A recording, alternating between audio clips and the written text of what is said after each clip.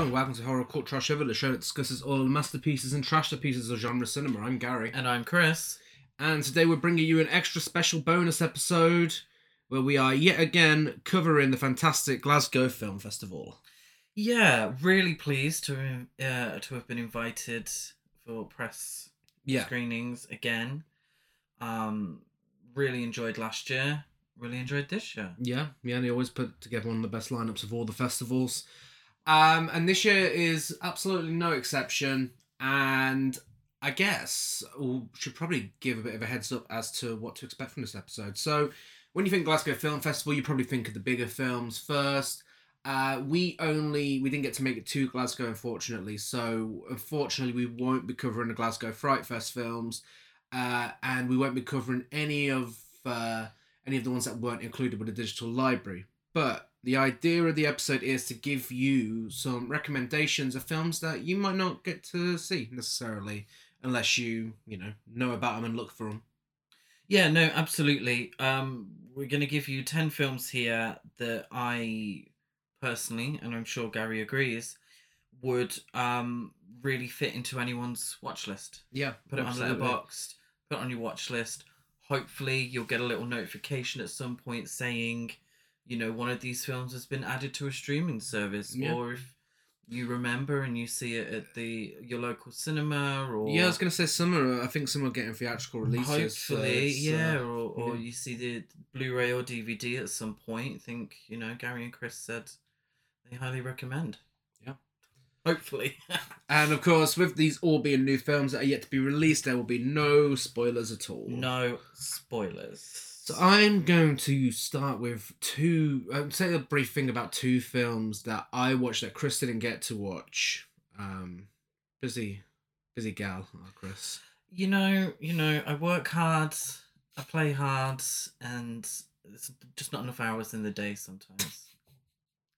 So I'm booked and blessed. Yes, I think is what they'd say. Yeah. First of all, I'm going to talk about a film that I know is getting a theatrical release a little later this year. And it is God's Creatures, which unfortunately stars Paul Mescal as a piece of shit. Everyone's favourite. I know. Oscar nominee. But that's exactly why it's perfect casting. Because it completely goes against type as to what you'd expect from Paul Mescal, and it really, it works. It really works. It's fantastic performances. It is directed by Anna Rose Holmer and Sailor Davis, and also stars Emily Watson, who is fantastic as always, as is Eileen Francosi. All three provide fantastic performances, beautifully shot. It does require a lot of patience. It is a slow burner, but the payoff is absolutely worth the wait. And it's Irish as well, isn't it? It is. Yeah. But yeah, no, I can't recommend it enough. It's a must watch. But again, if you like a slow burner, this is the film for you. And secondly, Skin Deep, which I was massively surprised by. It is directed by Alex Shad, and it's a body swap film with a difference. Now, when it first started, it kind of had some of the same imagery as Get Out and Midsommar, so I thought, okay, this is going to be perhaps a rip-off of those two, two popular horror films. We should knew this would happen eventually. But no, actually, complete opposite. This is actually one of the most unique and original films I've seen in quite some time, because with body swap films, you know the premise, you know where it's going to go, beat for beat. This is completely different and actually takes an actual LGBTQ plus direction with it, with some really great allegories on, heteronormative lifestyle and what we're forced into, and, finding the body that you're comfortable in, as well as taking a look at, rough relationships and stuff. It's absolutely fantastic, and honestly one I wish you got to see. Yeah, I have to say I was gutted to have missed that one. It sounds like my kind of film, and no spoilers, but did they win Battle of the Bands? Oh wait, sorry, wrong body swap film. It's not quite Freaky Friday. But yeah, so those are the two that I watched that Chris didn't watch. So let's get into our 10 that we both watched. Ooh. Starting with The Beasts. Which is How dare you? Directed by Rodrigo Sorogoyen, and it is a film about a French couple who have been living in a small village for a long time in Galicia. And they practice eco-responsible agriculture, restore abandoned houses to facilitate the repopulation, and everything should be idyllic for them. But they have some neighbours that basically want to fuck things up for them, and tensions rise, and it is intense. Yeah, it gives me the same energy as Straw Dogs. Yeah. I mean, I haven't seen the original. Sadly, I've only seen the remake, which is terrible. Don't at me. But yeah, no, it absolutely gives those. It's very, very similar in premise to Straw Dogs, and it's that fear of, people really. the fear of getting on the wrong side of people, and it's like, well, what do you do? You know, and that kind of premise is always sort of, because it feels very real. It's always sort of been more horrific than a lot of the horror films that we watch. I thought it was incredibly tense, really well acted.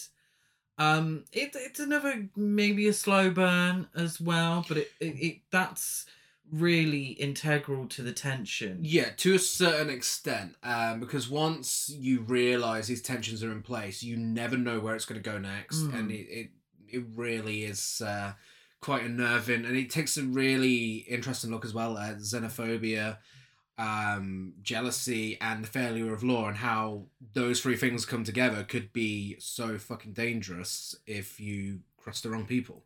Yeah, no, absolutely. And I thought it was very well acted. Yeah. Oh my god, yeah. I thought it was very well shot. It's actually quite a beautiful film at points. Yeah. And this one I highly recommend. Now, obviously, we're horror cult trash over, and these films that we're going to discuss, the 10 films, aren't heavy on the horror aspects. I felt this one was probably the most horror-esque. Yes. If you like your scary films, if you like your tense films, this one I definitely highly recommend. Yeah, and it's also largely unpredictable as well. You know, I said we won't go into spoilers, and we won't, but I will say there is a big turning point in this film that I really did not see coming. And when it happened, it kind of leaves you thinking, oh, okay, what's going to happen now for the rest of the film? How can it go from here? And it really gets even better. It to me felt very real. Yeah. And the characters felt very real.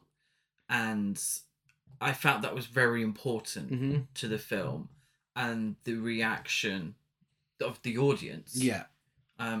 Absolutely. Really, really highly recommend. Next up, we have Victim, or Obey, as it's also known, directed by Michael Blasco. And this is a drama about Irina, who lives with her son Igor in a small Czech border town.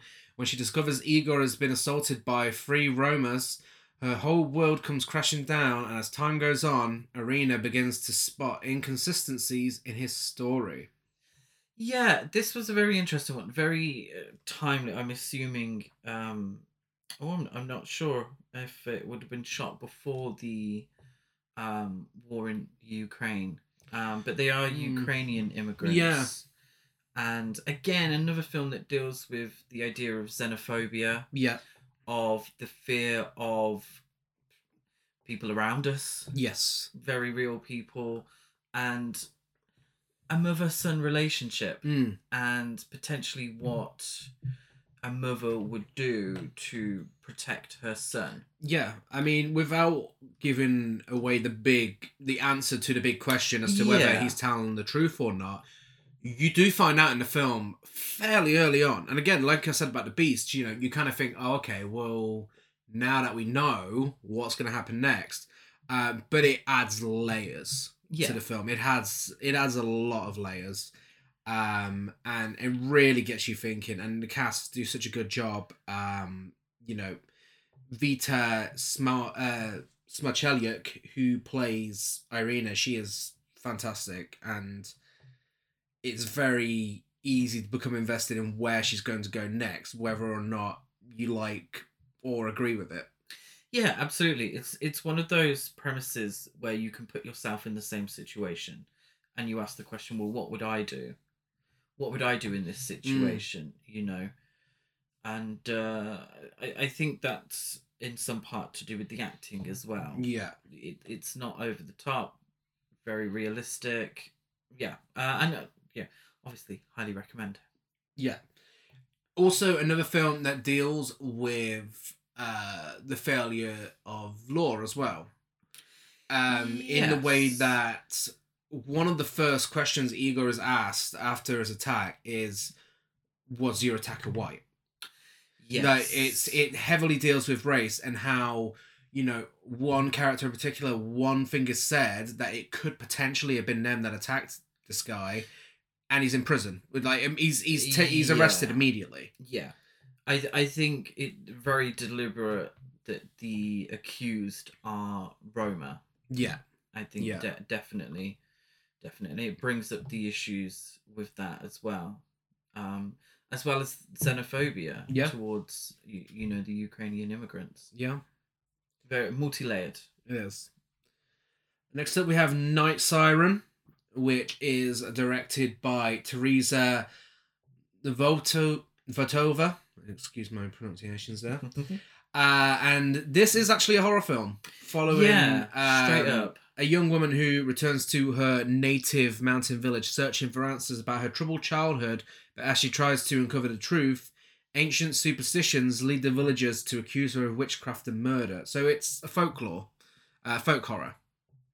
Yeah. Not like any other traditional folk horror film. So when I say horror, the horror is, I'd say, kept to an absolute minimum because it's more effective when it is used. I mean, I loved this film. I thought it was fantastic. Very interesting way of looking at witchcraft and folk horror, especially through a female gaze, because it heavily deals with misogyny and patriarchal society, and it deals with that within a small village, and it's incredibly interesting. Yeah, I think it's so refreshing to see this kind of folklore horror story being told specifically through a female voice. Yeah. This is a film that's very centered on the the feminine, on women, on the treatment of women. Mm-hmm. Men are very much secondary characters, and it's the better for it. Yeah. When it comes to witchcraft, not witchcraft films, but witch hunt films, should I say? My mind always goes to the Witchfinder General. Yeah. Well, that's centered on a man. Yeah. That's centered on him. Whereas in this circumstance, and it's quite it's modern set, isn't it? It's not set in the past. So it's really refreshing to see that from a modern perspective, and I think it can be used as an allegory for so many issues in modern day towards the treatment of women. Yeah, I think so. Definitely. It would make a really good companion piece with women talking. Yeah, that's true. In the way that it's set in, a certain community that is so old-fashioned and, conservative and ultra-religious. And, the thought that women could do anything for themselves here and, be treated the same way as the men is just absolutely shocking to the male characters. But yeah, no, it's if you could do them as a double bill, do them as a double bill. It also has the best orgy scene you'll see all year in a film. Yeah, the visuals in that scene in particular, but throughout, are very good. Yeah. One thing I did find with a lot of the films at Glasgow Film Festival, the scenery was beautiful. Oh yeah, yeah. The scenery was beautiful. There's a lot of films sort of set in coastal towns or in woods or farmland, and this one in particular, I thought it looked fantastic. Yeah. Also, a little bit queer as well, which Oh I yeah, love. yeah, absolutely. Add a little bit lesbian witches. I'm there for it. Yeah. And speaking of beautiful looking films, next up we have Ramona, which is directed by Andrea Bagni, and it is about Ramona, of course, and her boyfriend Nico, who return to Madrid, where she hopes to restart her acting career. The evening before her first audition, she meets Bruno, an older man, and the following day at the audition, she discovers that Bruno is the director of the film. This was a very short film. This is like an hour and 10, hour and 20, something like that. Hour and 20. Yeah. And it gets so much done within that small amount of time. Yeah, I find it very refreshing, and I'm sure I've said this plenty of times on the podcast, when a film doesn't feel the need to be longer than it has to be. Mm-hmm. It tells its story, it tells it very well, and it gets it done. Yeah. It didn't feel the need to add 10 minutes of guff or crap. No. Just for the sake of it. It was like, no, we've told our story, hour and 20 minutes, do a 10-minute meditation afterwards if you want. And it's actually a lot of films deal with very heavy themes this year at Glasgow Film Festival. Very important themes. This just felt like it existed to be a love letter to French New Wave cinema. Yeah, old school romance. Yeah, it was an old school romance, definitely. Very refreshing. Oh, like an affair to remember sort of thing going on, but from a sort of French New Wave. Yeah. Slightly kind of Woody Allen-esque. Yeah. Kind of some neurosis on display here. Very talky, obviously. Yeah. But I really liked it. I loved how Madrid looked on film. Yeah, I really want to go there. I would say out of all of them, this had my favourite cinematography. The fact that it's shot in black and white really works, especially towards the New Wave cinema, French New Wave cinema homage.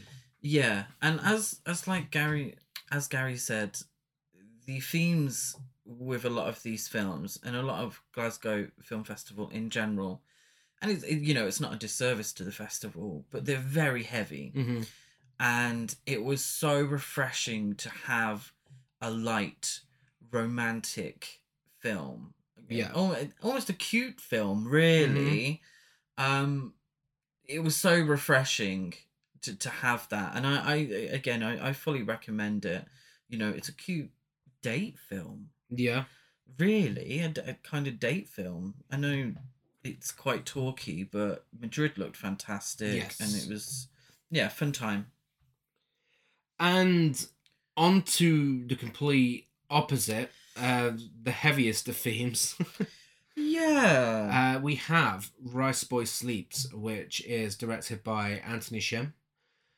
And it is about a South Korean mother who raises her young son in the suburbs of Canada, determined to provide a better life for him than the one she left behind.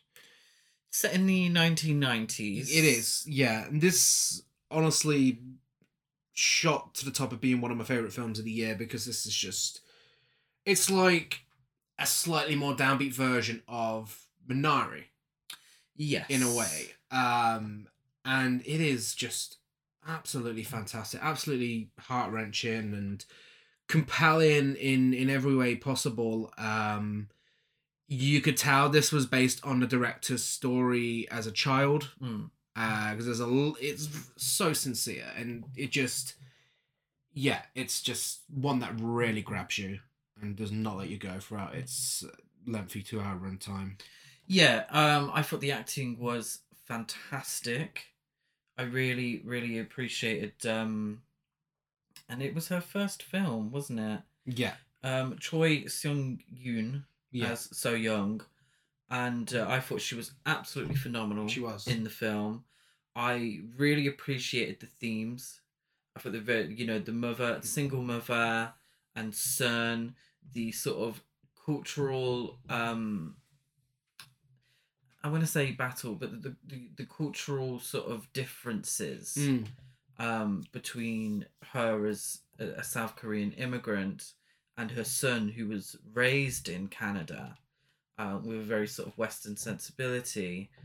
I thought that was fascinating. I thought it looked fantastic. I loved that sort of 90s theme to it, the 90s look that they got really well. It was, heart-wrenching at times, felt very human. It was a very human story. Yes. And it's the one.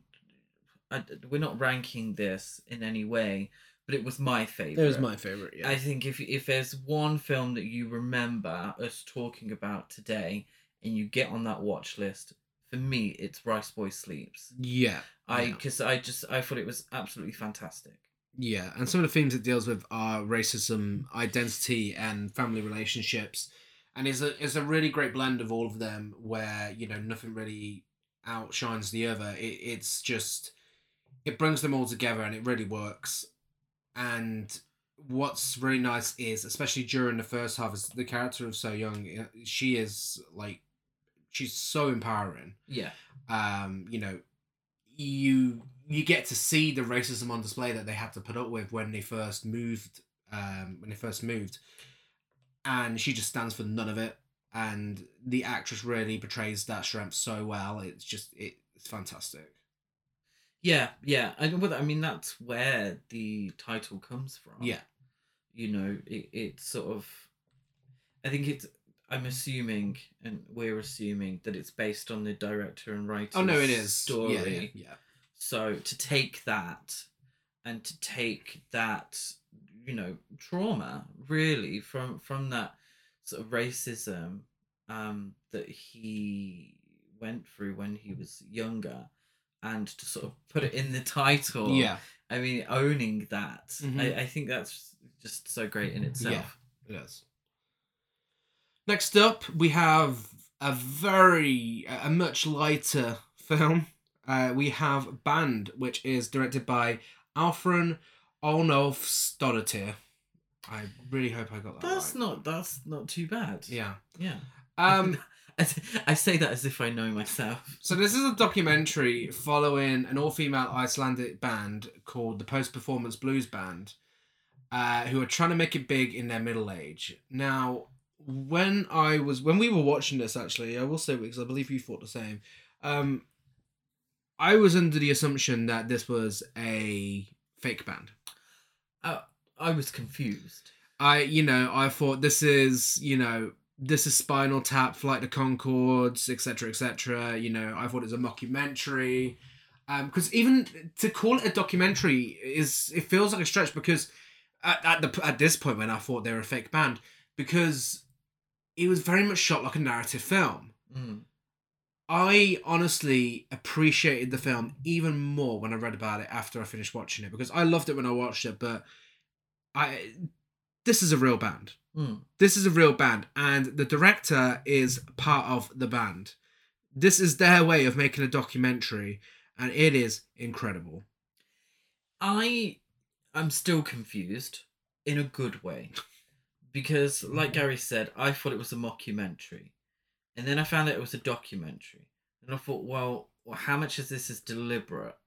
Because it's wacky. Oh yeah, their story is very strange. Their music is very strange, but I felt really connected to them. Yeah, and I really liked them, and I wanted them to succeed. Yeah, even though I knew that they were way too. I mean, their art, their music was way too out there. Yeah, even remind me, it's Iceland, is Icelandic. Yeah. Even for Iceland, which has created, Bjork, who is out there, even by their standards, this is strange music. Yeah. And it was hilariously funny at times. Very self-aware. Very self-aware. They're not afraid to laugh at themselves. They know how ridiculous they are. But I feel like that was the point. Yeah, absolutely. And I do feel like, even though it was a documentary, I think a lot of it was created for the documentary. Yeah. It's very much got the same premise as Totally Scott Lee. in the 2000s. You know, course. they're trying to see if they can make it big or not. And they're just going to give up if they can't. Oh yeah, of course. So it totally is Scott Lee. Absolutely, totally Scott Lee. Clearly a big influence. Wow, is Lisa Scott Lee big in Iceland? Maybe. But yeah, no, it's so funny, and also really interesting as well. Taking a look at middle-aged women in the music industry, trying to make it big, and sort of some of the reactions they get, regardless of how weird they are.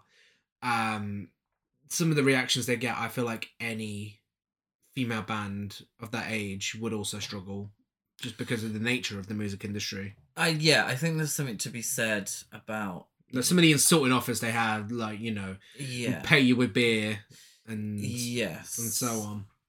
Relatable, Gary. Relatable content. It really is such a fantastic film, and it's really touching in parts as well, especially once you realise that this is, you know, the band themselves making this. It's funny and it's silly, but it actually does say something about the place of middle-aged women in art and in society. Yeah. And there is a place, or there should be a place for them. Yeah. That isn't necessarily there or available at the moment. Yeah, can't recommend that one enough. Next up we have Lullaby, which is directed by Elalda Rudi Azua, and this is a film about motherhood. It's about Amaya, who's just become a mother and decides to return home for guidance after her partner is temporarily away, to her parents' house along the Basque coast. Oh my god, this film has the most stressful opening 10 minutes of any film released this year. Like, coming home with the baby and having her family around and constantly trying to dictate what she does, and it's like, oh my god, this is stressful, this is anxiety inducing, like, it doesn't stop for air during those first 10 minutes. And what I really enjoy here is the poetic filmmaking and this first half of her struggling to be a mother, and we get to see what her mother's like, who is not a likable character. The actress who plays her does a fantastic job, but she is not likable at all. And then when it takes the turn and she becomes the one looking after her mother, it all starts to make sense and it all starts to fit together really well. The film does something that I really appreciate, and it brings me into a story and makes me care about a story. Yeah. A story that I can't relate to. Mm-hmm. So I am not sort of what would the word be? Paternally inclined. I mean, like, after 5 minutes, I'd be like, "Oh, girl, just get rid of it. just leave it and enjoy yourself." Obviously joking, but I can't relate. I mean, I feel like she should have got rid of it before she gave birth. Yeah. Don't say that. What? Just told me off. I wasn't even that. It's true. She should have had an abortion. It would have saved all the hassle. Well, she wanted the child, but it made me invested in that story, and I appreciated that. You know, it means it's a good film if it can make me invested in something that I don't necessarily can relate or care about. Let's be honest. It also makes a unlikable character. It made me care about her by the end, even though I still think she's an horrible cow. Yeah, I cared about that, and it humanized the character, and it humanized every character, and it told a story. It told it well, and it felt real. Yeah, and by the end of it, it didn't matter that, you know, I didn't like the character of her mother. Mm-hmm. I still cared about her, and I cared about everyone by the end of the film. And going into it, and I read the premise, I was like, ugh, I'll probably switch it off after 10 minutes. Not true. Because I was invested and I really enjoyed it. I thought it was fantastic. Laia Costa and Susie Sanchez are both absolutely terrific as the mother and daughter duo, and their chemistry is just so realistic and really, really moving in some scenes as the film goes on. I really liked how we learned so much about the mother character, the Begona character, as the film went on, because at first, like you said, it's just very much she's a controlling mother, who's trying to control what her daughter does with her child, and it's just not likable. But then you learn about her past and some of the things she has to put up with, and it's just really well written and well directed, revealing all the stuff as it goes on. It's just really good. And recommended by Pedro Almodovar. Yeah, he called it the best debut in Spanish cinema for years. So. And kind of similar in theme to not one of our favourite films of last year, Husera. Parallel Mothers. Oh. Husera. I was going to say Parallel Mothers. Not Parallel. It's in tone. It's not as camp as Almodovar's films. No. But the story itself is quite similar to, Husera from absolutely. Last year, one of our favourite. It's like a non-horror version. Yeah, absolutely. And that sort of generational sort of issues. Yeah. And also kind of thinking, have I done the right thing? Was this correct? Yeah. Yeah, very, very interesting. Next up, we have a film I believe is getting some sort of theatrical release. It's given, I think if any of these films gets a wide release, I think it will be this one. We have I Like Movies, which is directed by Chandler Levac, and it's about a socially inept 17-year-old cinephile as he gets a job at a video store where he forms a complicated friendship with his older female manager. Now, talking about putting unlikable characters at the centre of your film. It's not often, well, actually, it's sometimes quite often, I'll watch a film and I think, oh my God, why has no one slapped you yet? Yeah. With a character, and especially at the front of the film, at the forefront as the protagonist. I was like, Jesus Christ. I thought, this guy's unbearable. But again, by the end of the film, I was like, oh, wait, I'm invested. I mean, I still think he could have done with a couple of slaps. God. No, I still hated him by the end end of the film. Did you still hate him? I was. Oh, no, I was invested by the end. This is why I am so impressed with this film. Because the fact that this film made me interested in someone that I could not stand watching, that's impressive. Yeah. Like, I was invested. I still didn't like him, but I was so invested with where this was going. And it looks like it was made in 2002. It genuinely does. They did a really good job with that. It's given me like Napoleon Dynamite, the look of that. They really did well with that one, I have to say. It definitely looked like 2002. Like the recreation of the video store, it looked fantastic. I loved all the, and as a cinephile myself, but maybe a little more, maybe a little less socially inept, I did appreciate all the references to films of 2002. Yeah. I did. It's just every so often you would see a poster or they'd reference a film. What was that? Was it Punch Drunk Love that he was obsessed with, that he went to see? Very funny. Somewhat relatable, maybe. It's nice to see a so-called love letter to cinema that's a little different to what we've been seeing recently. Because let's face it, since the start of the year, we've had fucking 3 of them. And then this one come along, and it just takes a completely different approach to it. It does it in its own way. And it really works. Yeah, it's kind of brought to life on screen letterbox users that comment on posts saying, the MCU. Yeah. I've got MCU fatigue is given that, I thought, which was a compelling story by the end. I really liked it. I thought it was very funny. Again, very human. Yeah. I don't know why I keep throwing that word out there, but I will continue. Very human. These people felt very real, and I was invested. Yeah, surprisingly, a film that deals with misogyny as well.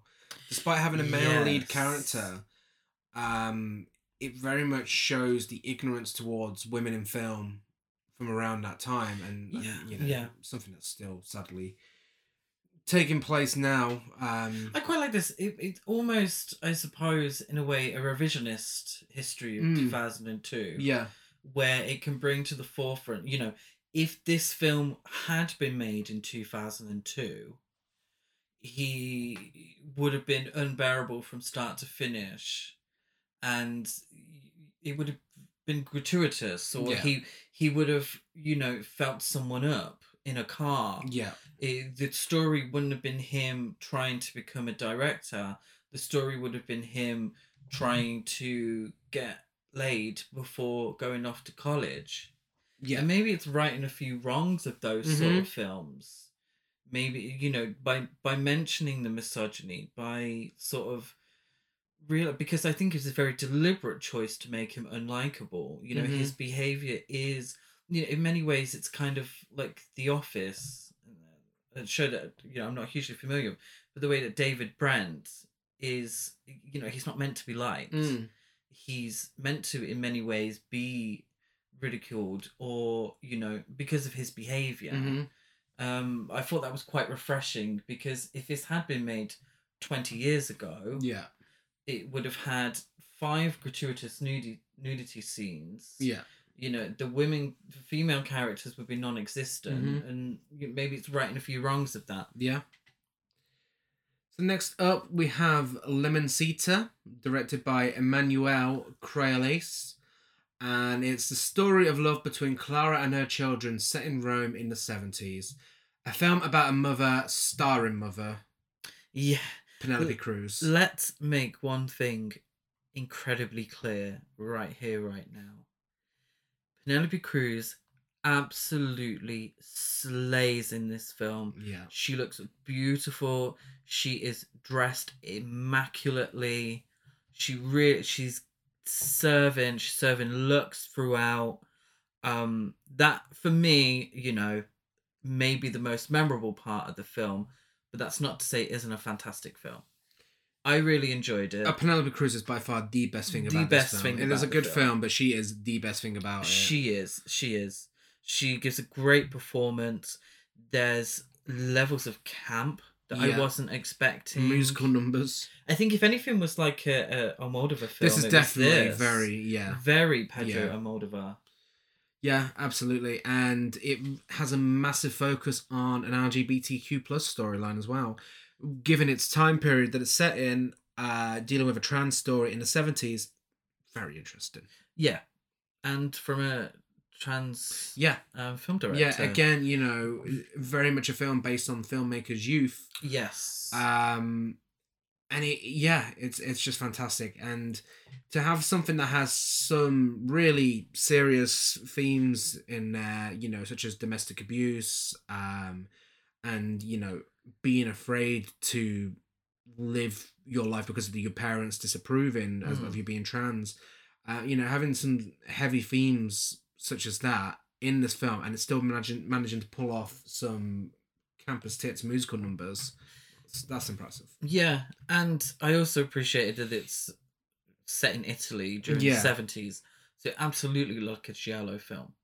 There were moments, and that's not, it's not a horror film, but there were moments where it's like, oh my god, this looks like a giallo film. It's the costumes, incredible. I love that aesthetic. I love that Italian 70s aesthetic. Gorgeous, beautiful. And finally, our final film, we have a film that wasn't released this year, but it will be released with a new restoration this year by BFI. It is Dance Craze from 1981, directed by Joe Massa, and it is simply a concert film of various ska bands in the late 70s, early 80s. It features Bad Manners, The Beat, The Body Snatchers, Madness, The Selector, and The Specials. Yeah, we wanted to give this a special shout out because it's a genre of music that we love. Yeah. We are from Coventry, which was very much the home of two-tone music. And we love these bands. And at the end of the day, let's make something very clear. With a concert film, if you don't love the music, you ain't gonna love the film. Yeah. But we wanted to give a special shout out because it is getting a new restoration. I hope it gets a new Blu-ray release. It is getting a new Blu-ray release. Did you say that? BFI, yeah. Yeah, I swear I was listening. Um, and we love these bands. Maybe not Madness, but Maybe not Bad Manners. the Selector or Bad Manners actually. But it's a document of a time in history that it was very important. Yeah, it really, manages to capture what I can imagine the energy and the atmosphere would have been like of that era as well. Very well shot. I knew about this film from when I was very young. I knew about the reputation it had and how it was such a fantastic concert film, and it really is. It's just great. I mean, there's not a lot more you can say. What I will say is, I'm glad it includes the Body Snatchers because they are so underrated. An all-female ska band from Coventry, and they actually provide some of the best performances of the film. They're fantastic. Yeah, just as much as recommending the film, we recommend the artists. Yeah, go on Spotify, have a listen to the Selector. Featuring previous specials. Podcast star Pauline Black from Funny Man. Yes, that is true. But I think concert films, as much as maybe more than narrative films, are a slice of the time period it was from. Yeah, it's music is a huge part of our culture. Massive. And particularly at that point where a lot of people's style and personality was based on the music that they loved. Yeah. You had your, rock, what's the one from Quadrophenia? Mods and rockers. And, the music you listened to was a huge part of your personality, still to this day. Yeah. But more music's more readily available now, so it's less of a sort of personality trait. But back then, it's almost like a time capsule of that time. Yeah. More than obviously documentaries, but maybe even more than documentaries. These concert films and seeing the crowd and seeing these real people and their reaction to this music, very, very interesting. Very, very sort of. Historically interesting. Yeah. Too, really. And as with our usual episodes, we do have an awards section. We do, yes. And Biggest Queen starts it off, and I would like to give it to So Young in Rice Boy Sleeps. Yeah, absolutely. I completely agree. What a wonderful, strong character. Very, very well acted too. Yeah, absolutely, Queen. A Biggest Gasp, I give it to the big turnaround moment in The Beasts. Yes, I agree, and yeah. I mean, can't say much more about it. Can't say much more about it. For one episode only, swapping biggest dialogue, best dialogue for biggest tearjerker for the saddest film of the festival that really got you in the feels. It has to be Rice Boy Sleeps. Very, very emotional. I did. I'm not a crier, and I was very close. I'm not a crier with films. Put that on the DVD case. Yeah. Chris Barker. I'm not a crier, but this almost got me. And finally, That's Camp. I mean, it's tempting to give it to Lemon Cedar, but it's got to go to the performances and band for me. Yeah, that is high camp, but I do Penelope Cruz. Yeah. Slayage was high camp. I mean, the moment the film starts, there's some song and dance number. Yes, yeah. And I was like, oh, okay, I'm down for this. This can be good. I mean, I've got to give it to band because the fact that they actually do that in real life for their gigs, that's camp. That is high camp. Do you know what would make them even more camp? What's that? They did Eurovision. They should definitely. They have to do Eurovision. That's camp. So, if you were at Glasgow Film Festival this year, or if you just want more recommendations from us, then we are Horror Cult Trash over on Facebook and Instagram, Horror Cult Trash on Twitter. Send us a DM and I'll tell you what film does make me cry. You should give your socials away first, then. Oh, my socials are Chris Barker 823 on Instagram and Letterboxd. I'm DeadAtGaz92 on Letterboxd, Gazmo205 on Instagram, and GazCruise92 on Twitter. And we are hosting our own festival this year. So if you're in Manchester on June 17th and 18th, come along. It's Gasp Horror Film Festival.